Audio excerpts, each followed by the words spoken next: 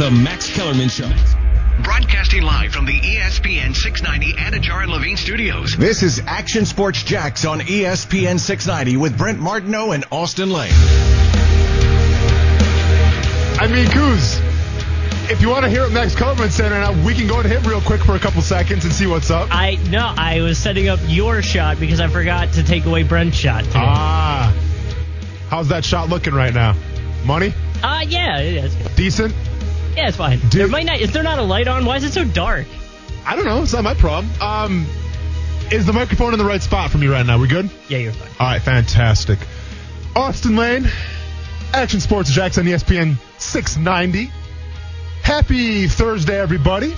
I'm joined with Justin Coos pushing all the right buttons right now, who's facing his own infestation of ants right now, which is kind of crazy because everyone's making fun of me for having food out and attracting ants. Well, my table's looking extra clean right now. My table's feeling fine. And Coos' room in the back there seems to have been bombarded with those mini ants that we've been talking about for the past 2 weeks or so now. And the crazy part is that he can't spray it because he's afraid he's going to get the board all wet with, raid and stuff, so he can't do that either. Well, yeah, it's an expensive board. The last thing I need is someone being like, hey, you owe us a new board that's like, what, $10,000? Probably even more? Yeah, go and put that on your tab. It's going to be a little pricey. Yeah, so with that being said, I guess I'm going to say good luck with that. Do we have like a non-spray ant thing for me, like an ant trap? Just use your hand or your shoe or something. You're going to be all right. Oh, yeah. You're going to be fine. They're kind of in the cracks. That's the problem. So as you can tell, Brent Martineau right now is MIA, but might be expecting him around the 5 o'clock hour. He was on a little trip, a little excursion, if you will, the Stream Song Golf Course. And it's not just a golf course, man. They got hunting and fishing. It's kind of like a grown men camp, it seems like. Sounds like fun. And I don't golf. And they have like 25 fireplaces at that venue. And once again, when you got 25 fireplaces in the middle of Florida, you're doing something right. Coos, you ever been to Stream Song before? I've not, but I actually now want to do like a golf trip out there. Like, I think that would be fun, like a weekend. Sounds pretty fun. Just a little guys weekend, maybe a little bad. Have you had a bachelor party? I don't think I'm going to be able to get one in. Why? So 2 of my friends that were supposed to get married, one just did, but the other one that was supposed to get married over the summer had to move his wedding. Yeah. We were also supposed to go to Vegas in March, like the week after everything shut down. So that got moved. So, like, we're waiting for his bachelor party so that I could potentially have mine. Sure. But my wedding's in April. Like, we're running out of time. We might not be able to get one in. So you can't have, like, a post-wedding bachelor party? Are you allowed to? I don't know. I mean, who says you can't? I don't know. Who says you can't? I don't know. Hey, a little word of advice, though. Don't take any pictures of it if you choose to do a bachelor party. No photos will be taken. No photos of it with around groups of people. But, and listen, I got to set the rumors straight right now, too, a little bit before we get into some sports today. We got plenty to talk about. Yanni Ngakoue going to the Ravens, World Series Game 2. I've developed a little formula to figure out just exactly who's going to land Trevor Lawrence. We're also joined by, let's be honest, Brent's not here, so I'm talking UFC pretty much the entire time. We got Ariel Helwani coming up in the 4 o'clock hour, and in just a little bit here, we're joined by the American gangster himself, the bad guy, if you will, Chael Sonnen. And they're both coming on to talk about UFC 254. Coming on this Saturday. I believe the main card's actually at 2 o'clock p.m. because they're fighting in the Middle East. So once again, you don't want to say check your local listings, but it's going to be a big card, and we'll break that down later in the show. But I got to put some rumors, and I got to squash something real quick here. And it was supposed to be a joke, and no matter how many times I say this on the radio, it seems like people aren't really getting the hint right now. So a couple of days ago, Brent Martineau thought it would be funny to make fun of my contributions to the 2012 Jaguars for winning 2 games, right? I felt disrespected. I felt hurt. And as Brent Martineau always used to tell me, trust nobody in this business. Well, trust was a little bit violated. And I felt the need to take his tweet talking about my 2 wins in 2012. And I retweeted that, or I quote tweeted that, as the kids would say. And I directed that tweet at somebody else. Now, I'm not going to bring them up, obviously, but let's just say it might have been some competition, okay? It was all in good fun. I don't, in terms of I don't care, man. Like, it was all in good fun, right? Well, I tweet at the competition, and I get that, like, when that happened, I get a personal message, a DM saying, hey, is everything okay with you and Brett in the show? And obviously I had to reiterate, I'm not going to put anybody on blast. I'm not going to say who it was. I'm not like that. I appreciate their concern. But people were starting to get concerned that me and Brent kind of had a fallout. And then today, when I said I'm going to have the keys to myself, talk, MMA, and kind of gave a little jab out talking about golf, once again, just kidding. Just joking, everybody. I don't mind talking about golf. I respect it. It's a sport, kinda. We found out bogeys were goblins. Yeah, bogeys are goblins.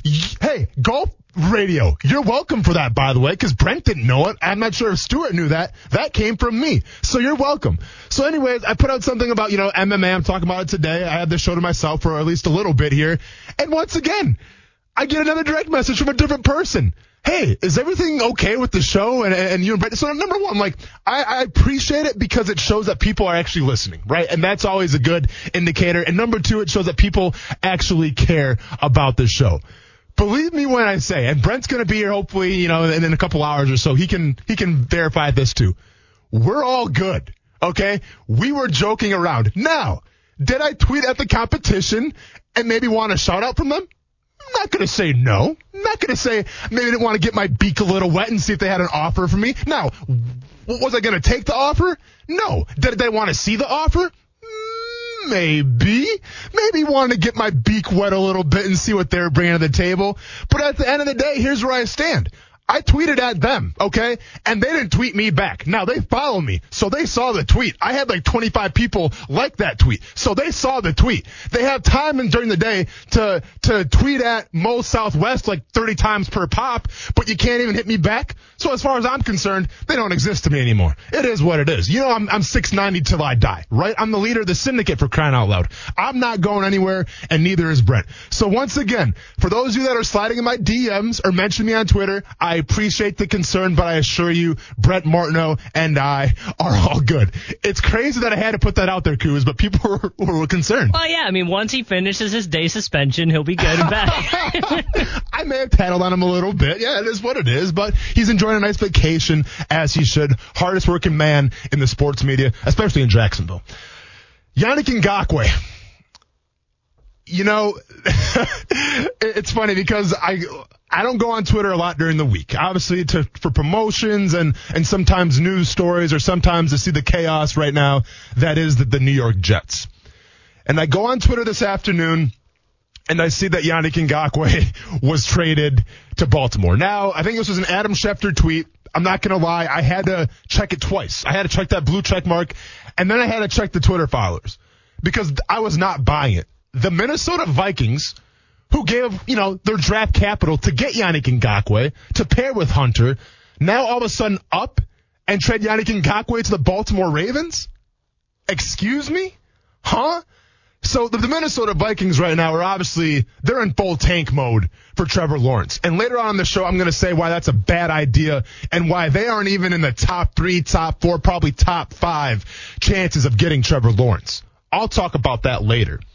But I found the reaction on Twitter, I don't want to call it baffling, but I was a little taken back by Jaguars fans about this trade, right? Because and keep in mind, this may be a majority, this may be a minority. I don't know what it is. It's just what I saw. And I saw Jaguars fans watching Yannick Ngakoue get traded to Baltimore, bring up the Jaguars again and the organization, right? What a joke of an organization the Jaguars are, yada, yada, yada. And as I sat there and kind of just being infatuated with his tweets, I kind of felt the same way.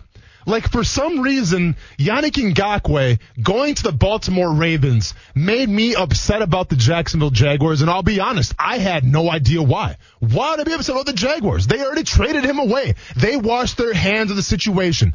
No, it didn't end perfectly. They got something for him. Probably could have got a lot more, like Brent and I were talking about, if he would have held on him a little more, but it is what it is. But I'm sitting here wondering, why am I still upset at the organization for how it turned out? Now, I'm happy for Yannick Ngakoue. I never had a problem with Yann, okay? And I think a lot of people had a problem with Yann. Yes, there was the negative incident where he went after Tony Khan a little bit, and, that was in a bad light. That probably should have never been done. Tony Khan clapped back. You know what happened there? Tony Khan 10-8 round. It is what it is from Tony Khan. So I didn't agree with that decision right there because that was a Hail Mary that backfired in Yann's face. But at the end of the day, the guy was very clear what he wanted. And at the end of the day, I'm sitting here October 22nd, 2020, and I'm telling everybody right now, for what he got from the Vikings, for the money and everything, for the, taking a pay cut, whatever. But now for a guy to be essentially back home, playing for the team that he wanted to go to all along, Yannick Ngakoue has won. Okay? Now, it may have took a while to get there. May have gone through some trials and tribulations, if you will. But Yannick Ngakoue has won.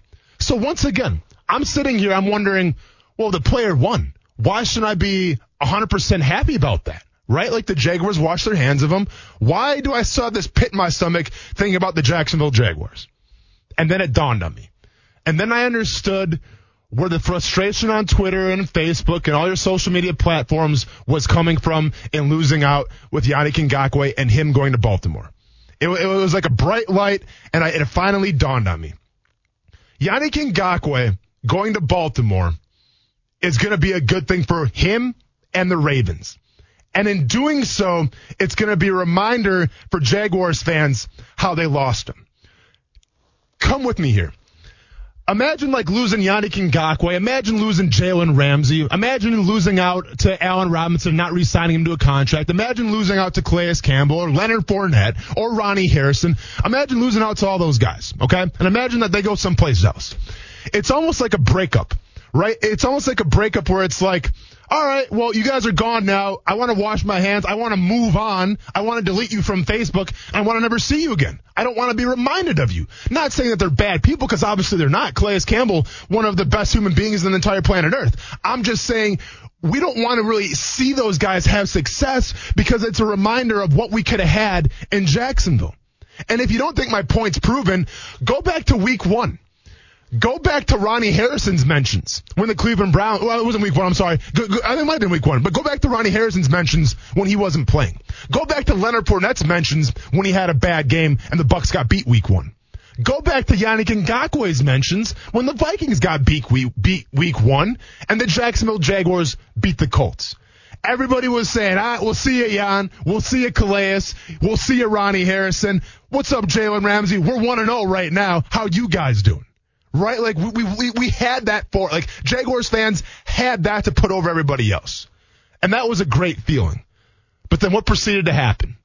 Loss after loss after loss. And now all of a sudden you see Calais Campbell have 4-something sacks in one game. And he's the AFC Player of the Week. You see Jalen Ramsey putting up numbers on Pro Football Focus where he's the best corner in terms of passes thrown to him. Whatever. It's super scientific, nerdy stuff. But take my word for it, Jalen Ramsey's good right now. Okay? And then you have Yannick Ngakoue, who has more sacks than the entire Jaguars organization right now.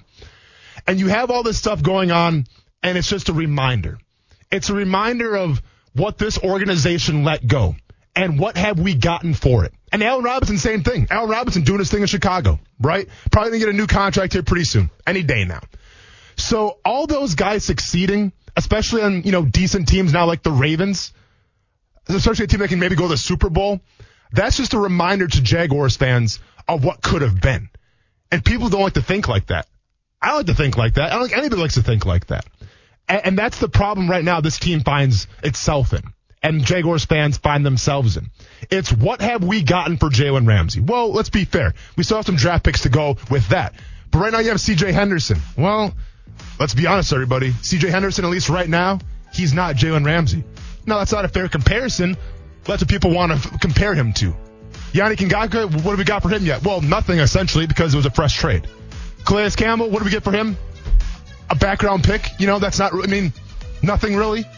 A.J. Boye. Yeah. So when I bring up these names and we see them have success, and I'll be honest, I'm sure we're going to see the Ravens in the divisional playoff game or the AFC championship game. I'm sure Yannick Ngakoue and Calais Campbell will each have 2 sacks apiece, and it'll be trending, and Jaguars fans will be left thinking, oh, I remember those days. That's where we're at right now if you're a Jaguars fan. And that's not a great place to be. We want a clean break. We want to move on. But with these trades and everything, it's a daily reminder of what could have been. And that makes it harsh to be a Jaguars fan right now. More after the break here on ESPN 690. Brent Martineau. Then I said, Still looking for his 4th career sack. Austen Lane. I'm spending pretty much every single day with somebody for pretty much 2 years now that you know somebody. And they surprise you. I sit here before you right now, and I am surprised. Action Sports Jacks on ESPN 690. Hey, welcome back to Action Sports Jacks on ESPN 690. We'll be talking a little MMA here in a second, seeing how I'm driving the car essentially by myself right now. And guess what, everybody? Despite what you see outside, it's going to be clear, sunshiny skies out there, and it's going to be a pretty smooth ride. Trust me. But we got some comments right now on the text line, or whatever you want to call it. But I seem to have struck a nerve cruise a little bit with comparing Yannick Ngakoue to an ex-girlfriend, if you will. I wish I could repeat some of these comments, but for our sponsors out there and FCC regulations, I can't really repeat a lot what I'm saying right now. But listen, I understand people are upset right now with Yannick Ngakoue going to the Ravens, and you probably got to watch him in the playoffs, and you got to think what could have been. All right? And it's a hard breakup, and I get that, okay? And maybe essentially you got a 2nd-round pick and maybe a 3rd-round pick for him. But at the end of the day, the breakups happen, so go grab a full tub of ice cream, go watch that Ravens playoff run, sulk if you have to, find your favorite blanket, get lost in the world, and believe me when I say it's going to be okay because I'm here for you, okay? Simple as that. So now let's change gears a little bit. Let's get into UFC 254. And, you know, when we're talking MMA, I got to put out the bat signal. And I got to try to get somebody big on the show, somebody I respect, somebody I enjoy talking to. I met this individual actually probably a year ago now almost in Miami at the Super Bowl. We are glad to be joined right now on ESPN 690 by former UFC, former Bellator fighter, a pioneer. No, I'm going to say the godfather of bringing entertainment and smack talk and eyeballs to MMA. He's often copied. He's never duplicated, and he's got a show with Ariel Helwani. You can check it on ESPN. We are glad to be joined right now by Chael Sonnen. Chael, how you doing, man? Me, never better. How's yourself? That's what matters. You know what? I'm doing fantastic, man. I appreciate you asking. Hey, let's get right into it. We don't have that much time, but we got to talk about UFC 254. From top to bottom, I love this fight card. Obviously, we're discussing Khabib and Gaethje. There's something poetic, Chael, I think, about two guys who seem to be blue-collar, not flashy, don't really give you the great sound bites, but they let their skill sets do the talking. How excited are you for this fight coming up? Yeah, these guys are special. You know, I love the interim championships. Some guys don't like that. They think they're a placeholder. I understand that. I just think there's time for a placeholder. And by the way, Justin Gaethje went and grabbed it. So now when you're putting him against Khabib, the undisputed champion, both guys walk out there with 12 pounds of gold that claim that they're the best in the same weight class. That doesn't work. Two guys can't be number one at the same time. We're going to figure this out the hard way, and that's on Saturday. Chael, I'm surprised because if you look at the odds right now, and listen, I'm not much of a betting man when it comes to fighting because anything can happen in that octagon. But when I see Justin Gaethje, I see some places have him plus 250, some have him plus 300 right now. And that's shocking to me because this is a fight of identities. We know what Khabib is going to do, and we know what Justin Gaethje is going to do. The thing with Justin Gaethje, though, obviously he has the wrestling to back it up, right? Khabib, probably the greatest grappler of all time in mixed martial arts. Going against Justin Gaethje, who's an All-American. And for those casual MMA fans out there, yeah, that's pretty good. But we've never really seen Justin Gaethje use his wrestling before. He's more of a pressure fighter, use his leg kicks, get in your face a little bit. How do you see this fight shaking out? Okay, so I love the point that you're bringing up because Khabib, while we watch him on TV, is this fantastic wrestler, but he doesn't actually have the resume behind him. He doesn't actually have an amateur career where he put on a singlet and there was a referee and put your foot on the line and your opponent will do the same. I bring that to you because I do concede that Justin Gaethje does not use his wrestling offensively, but I want to remind you, he never gets taken down. He's still using that wrestling. He just uses it defensively. And the one thing about Khabib, we've seen rinse and repeat, fight after fight, championship after championship, round after round, but he takes people down. Khabib has never beaten anybody that he hasn't gotten on top of first, and I've never seen anybody get on top of Justin Gaethje. So to use both of their histories as a way of projecting their futures, I think you've got a very interesting match here. Khabib's got to get on top of a guy who nobody's ever gotten on top of. You know, and it's a great point. It's it's kind of a clash of styles a little bit. And listen, styles are one thing, but listen, and I'm an MMA fighter myself, and we talked about that a little bit in Miami when I met you. But to be fair, this game, it's probably more mental than it is physical. Now, I don't enjoy bringing this part up, but I think it's going to be a huge part of the fight. And regrettably, I got to do it. But with Khabib, obviously, he lost his father a couple months ago. And when you talk about Khabib's father, you talk about a guy who essentially taught him how to wrestle, who's been in his corner for a lot of fights. And I think that professional athletes, more than anything, they're creatures of habit, right? So this was a different fight camp, obviously, for Khabib. This is going to be a different walk to the octagon for Khabib. And one of two things can happen, I feel like. Either he's going to use it as motivation, and we'll see a brand new Khabib, even better, faster, stronger than before, or we see a guy who's just not all there. What Khabib do you think is going to show up here, Chael? And I think you're very well within your lane to bring that up, and I agree with you. It's a sensitive topic, but it is very relevant to this fight. Khabib's relationship with his father is something that was very public, and we all knew, and it has a bit of a Rocky-esque feel to it. It has a bit of a Mike Tyson Customato feel to it. And I think that you've hit it on the head. I also see it as you see it. This is either going to be a pick-me-up or a bring-me-down. We know how strong Khabib is, right? But how mentally tough is he? This is a mental drill. He's never passed. He's never failed to pass a mental exercise. I think he's going to pass this one, but I do agree with you. It's going to be a different Khabib. It's either going to be one out there fighting for nostalgia, for respect, for honor towards his father, or it's just going to overcome him. And I don't judge him either way, but I think that you're right to bring it up because I do think it's a meaningful storyline. We always talk about this with athletes, about the focus and the mental side of it. Imagine being in Khabib's spot. It's very sad, it's very trying, but he is going to push forward either way, and I respect that. We got a few more questions here for Chael Sonnen regarding UFC 254. Chael, so you know what they say.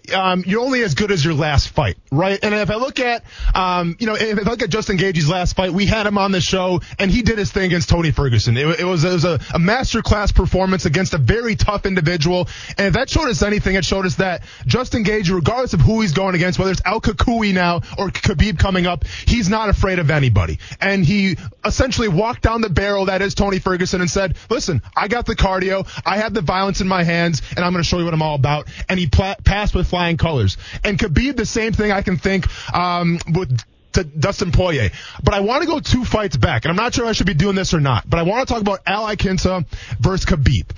During that fight, Khabib obviously mauled him. He got on top of him, and Al Iaquinta is no slouch in himself. A very tough individual, a great wrestler with decent striking. Towards that 5th round, Al Iaquinta started to get off just a little bit. Now, he didn't win the fight, obviously, but we saw Khabib, we saw him be human for once, right? And we saw a guy who was undefeated actually show, man, this guy's taking some punches right now. So as I fast forward to this fight now, Chael, I see Justin Gaethje being a buffed up, a better version of Al Iaquinta. Is that a fair comparison or not? I think you're going down the right road. And the one thing that we did learn in that fight is most fighters and most of the greats do have more than one thing they can do, but they all have their clear favorite. They have their clear game plan. With Khabib, it's to get on top. And when Khabib gets on top and you get up, you're now different. You're not the same guy. He will bludgeon you, but he will also take so much energy from you. You're just not the same. Al Iaquinta was very smart in that he didn't go to the fence. Khabib does everything, but is with the same setup, if you will. Okay, he does not just take somebody down. He pressures them, he puts them in the fence, then he takes them down. If you can keep your back off the fence, exponentially your chances of not being taken down go up. And Justin Gaethje is, I think many of us have identified this, but Justin is the first publicly to verbalize it. So I know at least that Justin knows at least he got to stay off the fence. It's not about the shot, the takedown, or the trips. It's about where it happens. Nothing happens with Khabib until he pushes you into the fence. And that's what Al Iaquinta did so well, which is why he was able to stay on his feet and find some very good moments. I don't concede, like some people, that Khabib looked terrible in the stand-up. I will just concede that he looks better when he's on top. And I think if your overarching point here is to say that Justin Gaethje may be the one guy to force him onto the feet because he can't get on top, I agree with you. We got 2 more questions here for Chael Sonnen, then we'll let him go real quick. But, Chael, I got to ask you, and Khabib, listen, I think his striking has improved. We saw that against Conor McGregor, right? But let's be honest here. It's because of his wrestling and people's fear of that. It's why his striking has got so much better. Now, listen, you dropped Conor McGregor, and I have to give you props for that. I look at the UFC in the landscape right now, and I watch the evolution of it. And it's called mixed martial arts for a reason, right? You just can't be versed in one thing. You kind of have to be the jack of all trades, if you will. But to me, Khabib is one of those sole guys that can be good at one thing, dictate it, and win. I mean, heck, the guy's undefeated, for crying out loud. I compare him, and there's another guy by the name of Damian Maia, who is obviously a jiu-jitsu black belt, who relies a lot on his jiu-jitsu to get the job done. Those are really the only two guys that I can think of who really just bring one thing to the sport of MMA. I guess my question to you is, are these kind of like, are these two pioneers in terms of just that one thing in MMA where they're going to go away and we're never going to see that again? Or will we see like more dominant wrestlers with, okay, striking? Or will we see that jiu-jitsu guy where that's all that he does? I think it's rare and rare that you see a specialist. I think it's rare and rare that you see a guy who has one skill, but he's perfected it so much that even going against a guy that's okay at that skill, he can still dominate it. George St. Pierre would come to mind where he could throw everybody down. Or in the reverse of this is Francis Ngannou, who appears to be a bit of a one-trick pony with his just a couple of good left and right hands. But the bottom line is I still do appreciate those guys. Those guys can take one thing. Everybody knows it's coming. Kind of like Babe Ruth, who walks to the mound and says where he's going to put the ball. It's no secret. He puts it there anyway. I think it's special. But to your point, they are fewer and further between. All right, Joe, one last question for you, man. I had to ask you. I'm not sure if you can comment on it or not. Who do you have winning this fight? I have Khabib. I think it's going to be a long fight. I think they're likely to go all night long. But it is pretty straightforward. It's just like what Justin Gaethje said. If I can kick him 4 times, I can change him. If he can take me down 1 time, he will change me. I take him at his word. I think Khabib's going to get that takedown. Chael Sonnen, man, I appreciate you stopping by. It's great to hear from you again. You're always welcome on our show, man. Open door policy. You're awesome. Thanks, brother. Thank you, man. Khabib Justin Gaethje goes down this Saturday. Once again, I think it starts at 2 p.m. We're talking to Ariel Helwani here in a little bit about that time change, right? Because we're talking about a pay-per-view taking place in the States where it's in the afternoon. How is that going to deal with the U.S. demographic? How is that going to do for pay-per-view buys, things like that? We'll talk about that later with Ariel Helwani. But we got a lot more Jaguars related, let's just say, when we get back here on ESPN 690.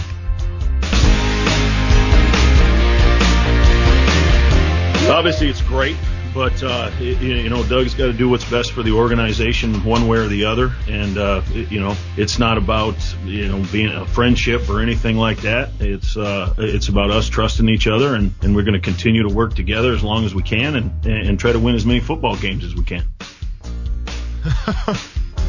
Let me take a guess who that was, Coos. Would that be Jaguars defensive coordinator Todd Wash? Ding ding, 1 for 1 today. I'm on fire. Not about friendships, is it? Yeah, it's definitely not about friendships. It shouldn't be about friendships, at least. Listen,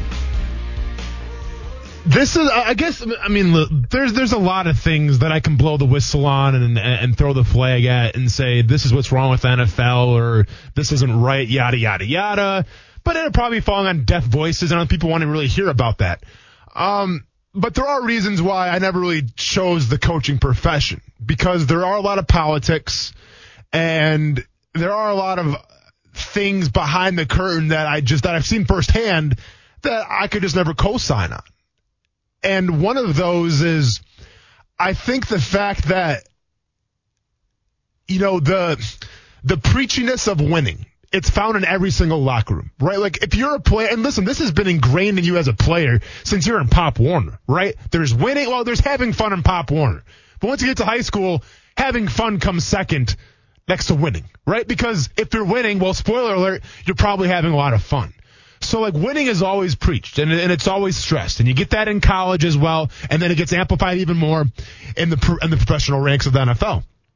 And I remember every single meeting to start out a training camp for, the 5 years that I've played that sport professionally.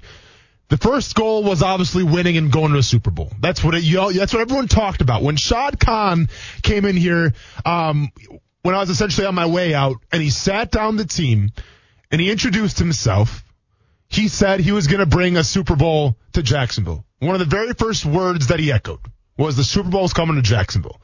That was the goal. Now, listen, everyone's going to say, well, where are you at with that one right now? And I agree, okay? Let's be honest, I agree. But, like, that was on his mind as well. So it's on everybody's mind. Like, winning, you have to win in this game. If not, if you're a player especially, you're gone. I told a story a couple days ago where we had Daryl Smith and Jeremy Mincy during a 2-win season stand up in front of the team. I think we were on week 15 and week 16. We're wrapping up. And they said, you guys better win these games. Because if not, they're going to clean house and you guys are going to be gone. And you know what? They weren't wrong. Everybody was gone. I've said this before. The only guy that I played with now on that roster is Avery Jones. That's it. There is nobody else left from, those 2012, camp days to 2013. It's just Avery Jones. And that's it. So it shows you the turnover. It shows you what happens when you're not winning a lot. Now, yes, contracts, free agency, injuries, all those things happen. But the one common denominator is the fact that if you aren't winning, there will be roster turnover. So then let's put this on the coaching situation. And let's put this on why I have such a problem with some of the things going on in the business with coaching. Is winning important? Yeah, it can be. I think if you have a good team, winning's important. But if you go to Mike Zimmer right now and you ask him, well, you traded Yannick Ngakoue away. You sat down Daniel Hunter. We'll see how long Dalvin Cook is out. Is winning truly the most important thing right now to that Vikings organization? I'll be the first one to tell you and say it is absolutely not that important. When the Jets let Jamal Adams go, when the Jets sat Sam Darnold, we'll see when Sam Darnold comes back. Obviously, he had a shoulder injury. But is winning the most important thing right now in that Jets organization? To the players, it is. To every single player in that Vikings locker room, in that Jets locker room, or that Jaguars locker room, winning is the only thing. Because that's all those guys know. And they know that if they keep on losing, it's a horrible feeling. There's nothing better than winning a football game. Take my word for it. I didn't do it a lot, but when I did, you better believe that I was at Jack's Beach Bar celebrating. Because the drinks taste better. Food tastes better. You sleep better. You want to be around your family more. You're in a better mood. When you go to the stadium on a Monday, you're in a better mood. You look forward to it. You look forward to watching the game film and getting better. Practice that week is a little easier.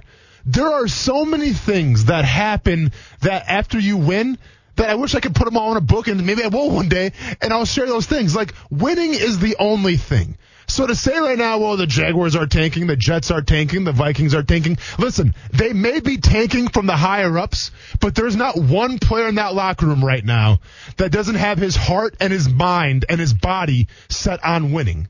That's the way this goes, okay? So this is my issue with it. If you have guys like that, and take my word for it, they're like that, who are all in. But then on the other side of the coin, the guys that are running the show and coaches and GMs and the guys that are supposed to be creating the culture are essentially saying, well, yeah, this season's probably done. Trevor Lawrence looking pretty good. Justin Fields, not bad. Trey Lance, maybe I'll roll the dice a little bit. When you have guys that think like that, it drives me absolutely insane because now winning is not the most important thing. The future is the most important thing. And relationships start to be the most important thing, right? I understand what Todd Wash said during that soundbite. He said friendships aren't, it's not about friendships. Okay, but let's be honest, Coach Wash, and I'm not going to call him Todd. I'm going to call him Coach Wash because I have respect for that dude. I've said it many times. I have nothing but respect for Todd Wash as a human and an individual, and even when he was a coach for me. I respect that guy. But let's be honest here. How many times have we seen position coaches get 3rd, 4th, 5th, 6th, 7th, and 8th chances? And position coaches that probably have no business coaching that position. I don't want to name any names, but I came across a few of them in my lifetime in different teams. And those coaches, needless to say, are still in the league. And it's not just me saying, oh, well, this guy. No, I mean, you can ask anybody that I played with on those teams, and they'll tell you exactly the same thing. How is this guy a position coach? Makes no sense. Because it's all about networking in the NFL. Like, people want to put the NFL on a pedestal so much. And you know what? To be fair, sometimes maybe it deserves to be on a pedestal. But this is not one of those cases. Whether it's a job at Enterprise Rent-A-Car, whether it's a job even in this business of sports media, or whether it's a job in the NFL, it's all about connections and who you know. Look no further than Sean McVay a couple years ago. Anybody that shook hands with Sean McVay, Anybody that lived in the same area code, it seemed like, as Sean McVay, got a job. Not because they were qualified, but because they knew him. Okay? That's where the NFL's at right now. It's all about who you know, who's going to go with you, and who you trust. Now, yes, I understand. Trusting in coaching circles and trusting of a team, I mean, trust is a big thing. I think communication is bigger, but you have to have some sort of trust. If not, it falls apart, whether that's a friendship, a relationship, a marriage, a football team, or a company. You have to have trust. But I think too many times in the NFL, the higher-ups, whether it be GMs, coaches, or the latter, they get so bogged down with what they know and what they feel comfortable with. And what they feel comfortable with is mediocre seasons. The guys out there that want to take that risk, the guys out there that maybe make that hiring where it's different, it's new, it's out of the box, usually gets results. Now, don't get me wrong. Maybe it backfires in your face and you're a worse team than you were before. But why not take that chance? There is so much complacency in terms of the NFL and the coaching landscape. It absolutely baffles me, and I'll never understand it. Because you have to ask yourselves the question, is it about winning games, or is it about when the season's over, you go over to your friend's house, you talk about the season, you share a beer, and you say, man, hopefully we get better next year. You can't have it both ways as far as I'm concerned. And you can't have it both ways if you're not having success. It's as simple as that. So I think that if you're going to ask the players every single year who come in and say, hey, the top priority guys, put it on the board, we got to win. We got to go to Super Bowl. I think it's a little far-fetched, and I think it's a little, I guess it's a little, it's a sad state of affairs when you ask a player to do that. But at the same time, when you analyze a season, you maybe have 4 or 5 losses, you turn around and say, well, yeah, we still want to win, but it's not the top thing. And to me, that's how you lose culture, and to me, that's how you lose an organization. And that's why I'm so adamant, and I've been adamant about the Jacksonville Jaguars not tanking.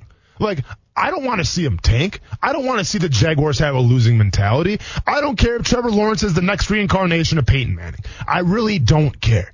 I don't want to talk about this team losing. And you know what? Those guys in that locker room don't want to talk about it. And those guys in that locker room aren't going to do it. So here in the next, we'll probably say in the next 30, 45 minutes or so, I've actually have a list of stuff that I've broken down about who's going to land Trevor Lawrence and why. And I kind of added some criteria to it, a la Brent Martineau, who had his, I think he had his 6 things that Jaguars have to do to be successful this season, which we'll probably go back over that halfway through the season. I kind of have a list of things that teams need to do right now to get Trevor Lawrence, or who is going to get Trevor Lawrence based off this criteria. So that's coming up, and also I'm going to break down Taven Bryan. It needs to be done on the wall that says it all. I'm going to break Taven Bryan down. I'm going to break down this Jaguars defense. I'm going to talk about the wide 9 and why it should be implemented yesterday. And I'm going to get into all that as well. First, I want to touch on a little bit. I want to talk about Antonio Brown real quick. Antonio Brown, listen, there was a trending topic last night. For no reason except ESPN decided to say, you know what? Teams are interested in Antonio Brown. Did a team sign Antonio Brown? No. Are teams interested? Maybe. But the teams that obviously are interested right now are teams like the Seahawks. Like that's the big name being thrown around right now. And to be fair, does Russell Wilson really need Antonio Brown? You got Tyler Lockett. You got DK Metcalf. You got Greg Olsen, who's like 50 years old, but he's still respectable. The guy is like a crafty veteran. He's not a bad tight end. And you always got a strong running game. Like, you have the pieces to be successful. But here we got Pete Carroll once again, trying to go above and beyond to put that team over. Once again, we have the Baltimore Ravens training for Yannick Ngakoue. If I'm a Jaguars fan right now, isn't that where I want my team to be? Don't I want the culture in place to say, you know what? Let's go ahead and take a chance on Antonio Brown. Let's just see what happens. Let's roll the dice a little bit. If it doesn't work out, we'll cut him. But if it works out, we've seen what we can do. And yes, does Antonio Brown come with a ton of baggage? You better believe it. I'll be the first person to tell you that. And you know how I feel about some of that baggage, right? All things considered about, the court system and how those things are being handled, I'm not up to date on what the proceedings are being. I think he has the 8-game suspension, and it might be more depending on what the NFLPA and the courts find. So who's to say Antonio Brown comes back after week 8? I have no idea. But I'm just saying, if nothing more comes of it, and yes, you have a guy where distractions have seemed to follow him no matter where he goes. And you have a guy, you really have a team, the Steelers now, who's a better organization for having let Antonio Brown go. And you have an organization, the New England Patriots, who essentially took a chance, and we'll talk about culture. Well, the Patriots are the culture. Who took a chance at Antonio Brown, and they couldn't even handle him. So why sign Antonio Brown? Because like I said before, this game should be about winning. This game should not be about friendships and who you know. It should be about winning games and hoisting a Lombardi trophy. And I'll be the first one to say, I think Antonio Brown is a huge problem. I think he's a huge headache, and I think he could be a detriment to a lot of teams out there. But not the Seahawks, not the Patriots, because they have culture. They have the means to facilitate Antonio Brown. And you know what? If it's not going to work out, hit the road then. Simple as that. You can't do that in Jacksonville. You probably can't even take a chance on Jamal Adams in Jacksonville, because Jamal Adams was disgruntled, obviously. He wanted out. He goes to Seattle. You think Jacksonville would have took on Jamal Adams? Probably not. But meanwhile, the Seahawks right now are undefeated and one of the favorites to win the NFC. Meanwhile, right now, the Baltimore Ravens not doing too bad. And meanwhile, the Jacksonville Jaguars right now are stuck at 1-5 with no culture, watching these, fantastic players, some of the tops of their position, go to different teams. That's not Jacksonville. More on ESPN 690 when we get back.